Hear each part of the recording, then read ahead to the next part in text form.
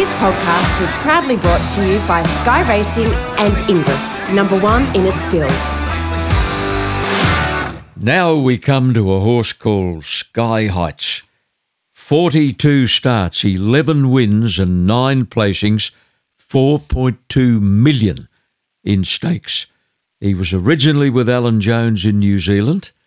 Now you were over there, Cole, at one time, and you'd heard this horse had trialled really well. I think you went out to dinner with Alan and you asked him, was the horse for sale? Is that how it happened?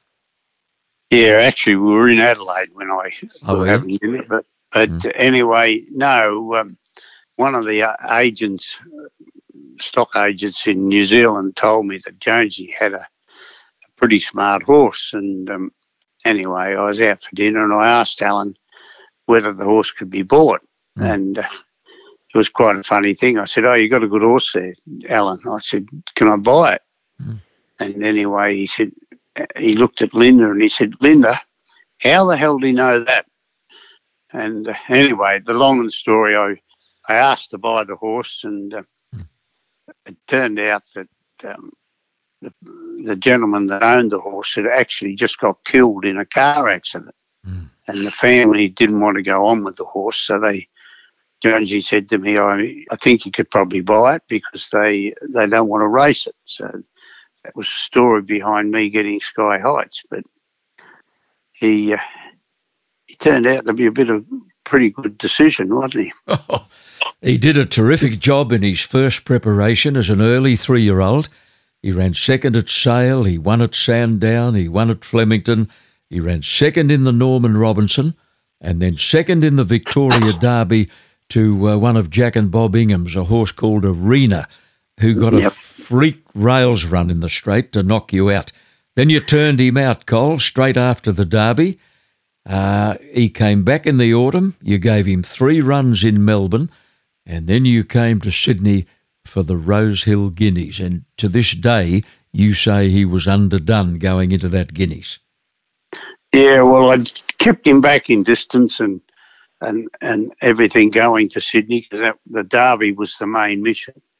And, he went to Sydney perhaps just to run short. He wasn't topped off. He hadn't hit the top rung of the ladder. And I thought to myself, if he can win this race or run right into it, he won't get beaten the Derby. This will top him right off. And as it turned out, he won and went on to win the Derby. And to Glenn Boss's credit, he rated the horse good to win both races and lead. Well, he led in the Derby of 1999. Were you happy with that? Were you comfortable with that when you spotted him in front? Yeah, well, sometimes you say to yourself, geez, I don't know whether I want to be leading, but then you reassure yourself that it's Glenn Boss on board and if he doesn't know how to rate one, we might as well give up. So that's you can reassure yourself that he's doing the right thing, Yeah. Cole, let's go forward to the spring of 1999. Sky Heights won the Craigley and the Turnbull, then the Caulfield Cup, and he beat 2 lovely mares in the Caulfield Cup. You trained one of them, the third place getter, In a Flurry. Labille ran second, and all 3 place getters were by the great Zabille. Yeah, if I've ever trained a mare or a horse that could win a Cox Plate, was probably In a Flurry. She should not have been running in the Caulfield Cup. It was the owner's wish to run her there, but if she'd been set specifically for the Cox Plate that year, I believe she could have won it. I ran third in the Cox Plate with Sky Heights, and if she couldn't have beat him by 10 lengths, I'll give up over 2,000. Yeah, and the way she was going at the time. Yeah, no, very high-strung mare. That you had to train it to run third in the Caulfield Cup. She basically cooked herself mentally, and she was wading down the beach for nearly a month before the Caulfield Cup. She had one gallop over 1,600 at even time, and then still come out and run third in a Caulfield Cup. And it was a great effort on her behalf to be able to run that close. That third in the Cox Plate with Sky Heights was behind the Great Sunline, and Tie the Knot ran second. Sky Heights ran in the Melbourne Cup of that year, and he got a hell of a long way back. He was never in it, was he? No, well, as I've told you before, the horse used to suffer for some sort of a bleed or internal problem that his blood count would go down, and he just wasn't right when it happened. And we sort of knew it was, but you couldn't scratch him from a Melbourne Cup because there wouldn't be a vet in the world would have faulted him as far as being physically healthy down. Mm.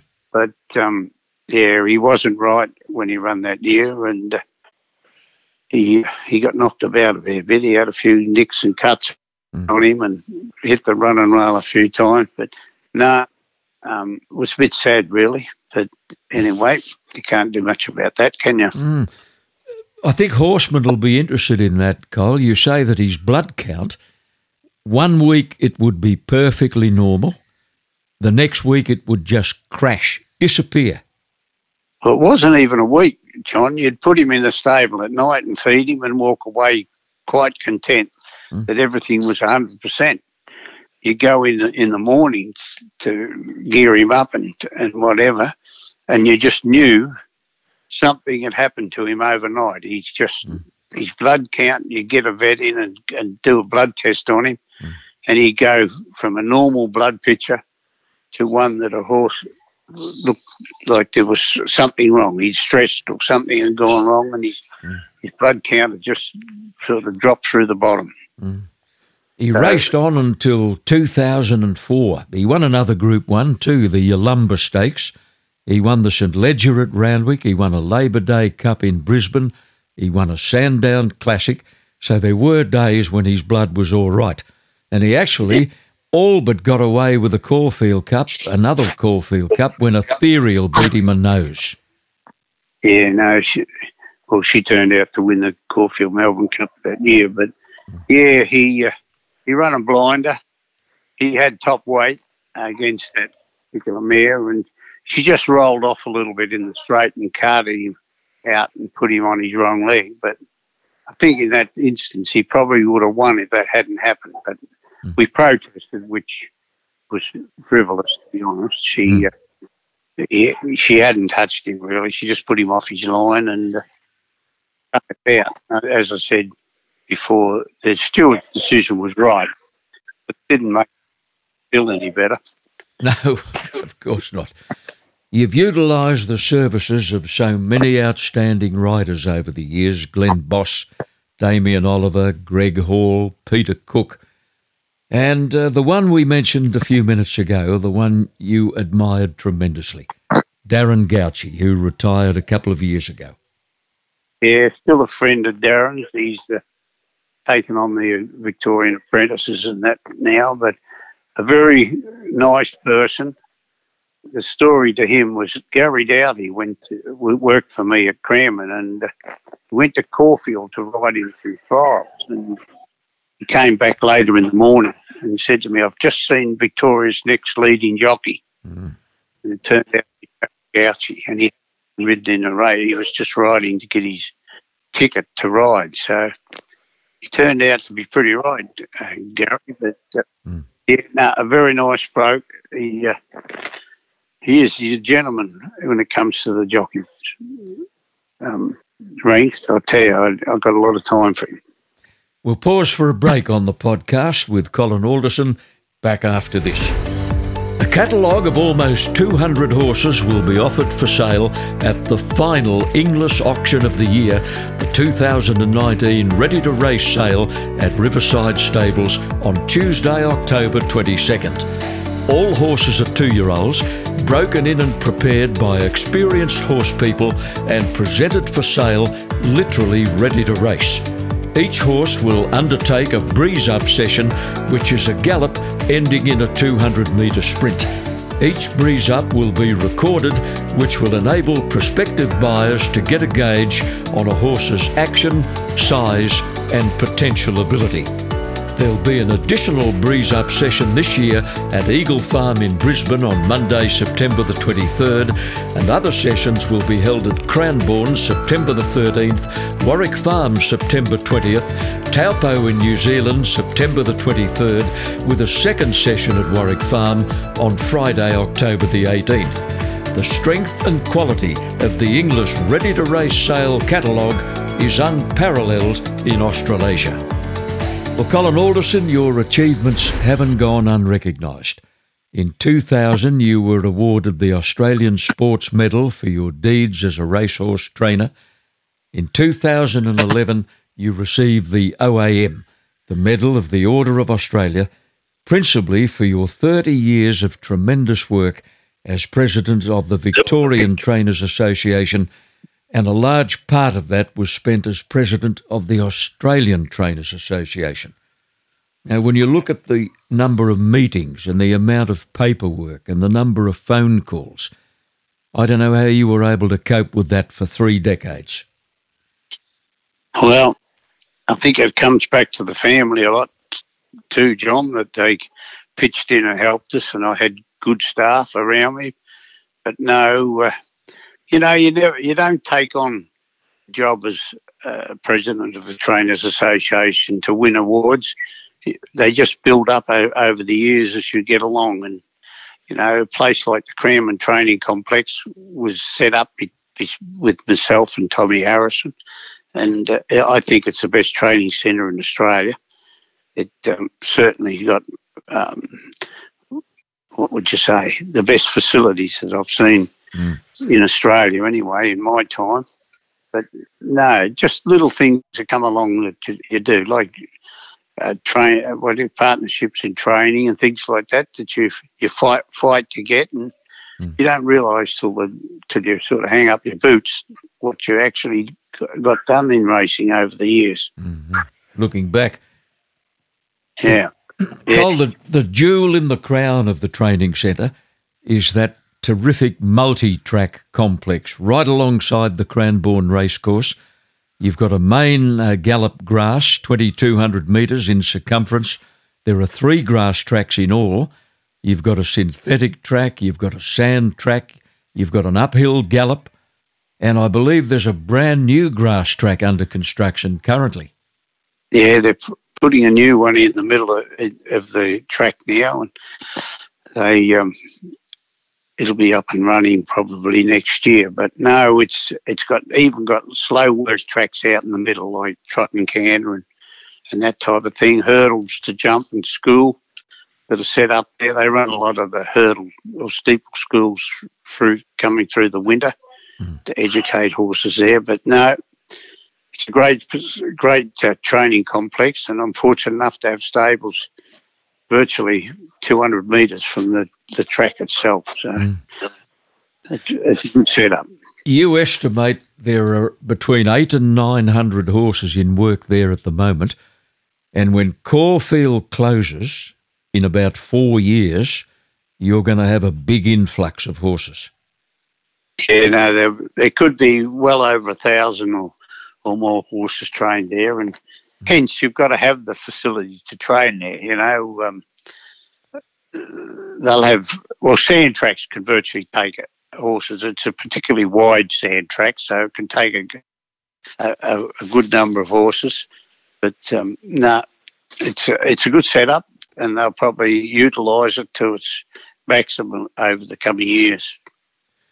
Your daughter Cindy has had no superstars to work with in recent years, but she's won her share of races with horses like Sizzle Me and Olonera. Miss Vixen was another one, and a lot of winners out of town. Cindy's a fully qualified school teacher, but she's never been able to resist her love of the thoroughbred. No. As I said to you earlier, it's an addiction, horses. You can't... once they're in your blood, if you've got that addiction, you can't get away from it. You keep coming back to it, whether you like it or not. You get up early in the morning, you think, what the hell am I doing this for? But you get up and do it again tomorrow too, because it's there. Oh, yeah. Your wife, Lynn, has been a very enthusiastic breeder of horses. She's fascinated with pedigrees. She loves nothing more than getting the books out and matching the bloodlines of a stallion with one of her mares. Yeah, no, she puts a lot of work into sorting out pedigrees and had a lot of success. She's probably renowned as one of the more successful Avon-type breeders. She's Olanera, you mentioned, won the horse, Vova's Horse of the Year. And she's always been well up on the Vova scale over the time. So, yeah, no, she's had a lot of success. I don't like to tell her too often because she keeps telling me how good she is. But no, that's a good job. Well, you and Lynn obviously intend to phase out of the horse business. And I hope I'm not letting the cat out of the bag here, but I hear on the grapevine that you're actually building a house for your retirement on the beautiful Mornington Peninsula. Yeah, no, hopefully it'll be finished in the next 6 to 8 weeks, and we're going. But we're not going to sell the farm. We'll sell part of it, but we'll keep 80-odd acres for Cindy to spell horses on. And I don't know, I just about had her talked out of breeding. I think she's only got 2 foals this year, but 2 bears did foal to foal, but I hear her talking to Sydney because I don't get too involved in the breeding side because there's too many consultations. But she is putting something like 8 or 10 mares to stud this year. So I don't think I got away from it yet, John. Carl, it's been a journey of highs and lows and valleys and peaks. But I don't think there's much doubt you would do it all again. Yeah, I would. I've been very fortunate. I've had the support of the family, and yeah, I come up through an era where you perhaps could enjoy racing more so than you can today. You know, it's all go, go, go today, but years ago you raced 2 or 3 times, or there was 2 or 3 meetings a week, or perhaps 4, but now they're every day of the week, and it's become a little bit mundane to be off to the races again. You get there as late as you can and you leave as soon as you can. The old days, you'd spend half a day with the owners after the race or before it and have a sort of party atmosphere with it. But sadly, those things have basically gone out of racing to some degree. I meant to ask you about the stable colours, which have become synonymous with the winner's circle all over Australia. The white with the royal blue and gold band, royal blue sleeves, royal blue cap. Simple colours, but outstanding colours. Very easy to see, John, and fortunately for me, because I'm partially colourblind, so I can pick them out straight away. I think you can your own colours anyway, but no, they do stand out in the race. And Slade Bloodstock actually copied him, but they went with the yellow and black because what's his name? Can't think now. Anyway, he played for Richmond, so he wanted the black and gold. But no, they've been successful to me, and my wife designed them when we first started training, and they've gone right through with us. I can still see Nicholas John charging to the line at Randwick many years ago in that Metropolitan in those famous colours, knowing full well that it was a big result for the stable. It was a good sight from my perspective too, John, I can tell you. Colin Alderson, been a delight catching up, mate. Congratulations on all you've achieved. Happy, healthy retirement, and thanks for all the help you've given me over a long period of years. Thank you, John, and enjoy talking to you. Colin Alderson, OAM, on our podcast, which was produced by Supernova South. The stallion representation at the English Ready to Race sale on October the 22nd is a who's who of the breeding industry. Better Than Ready, Nakoni, Brazen Bow, Not a Single Doubt, Deep Field, Rubik, Done Deal and Shooting to Win. And we've just scratched the surface. Add to that Hinchinbrook, So You Think, Holy Roman Emperor, Spirit of Boom, I Am Invincible, Starcraft, Medaglia Doro, Tavistock, More Than Ready, Written Tycoon, No Nay Never and Zoostar. Inglis again team up with Racing New South Wales by presenting the sale 3 days after the Everest. The timing will ensure the attention of world buyers who'll be focused on Sydney at Everest time. October 22nd is the date for the Inglis Ready to Race sale at Riverside.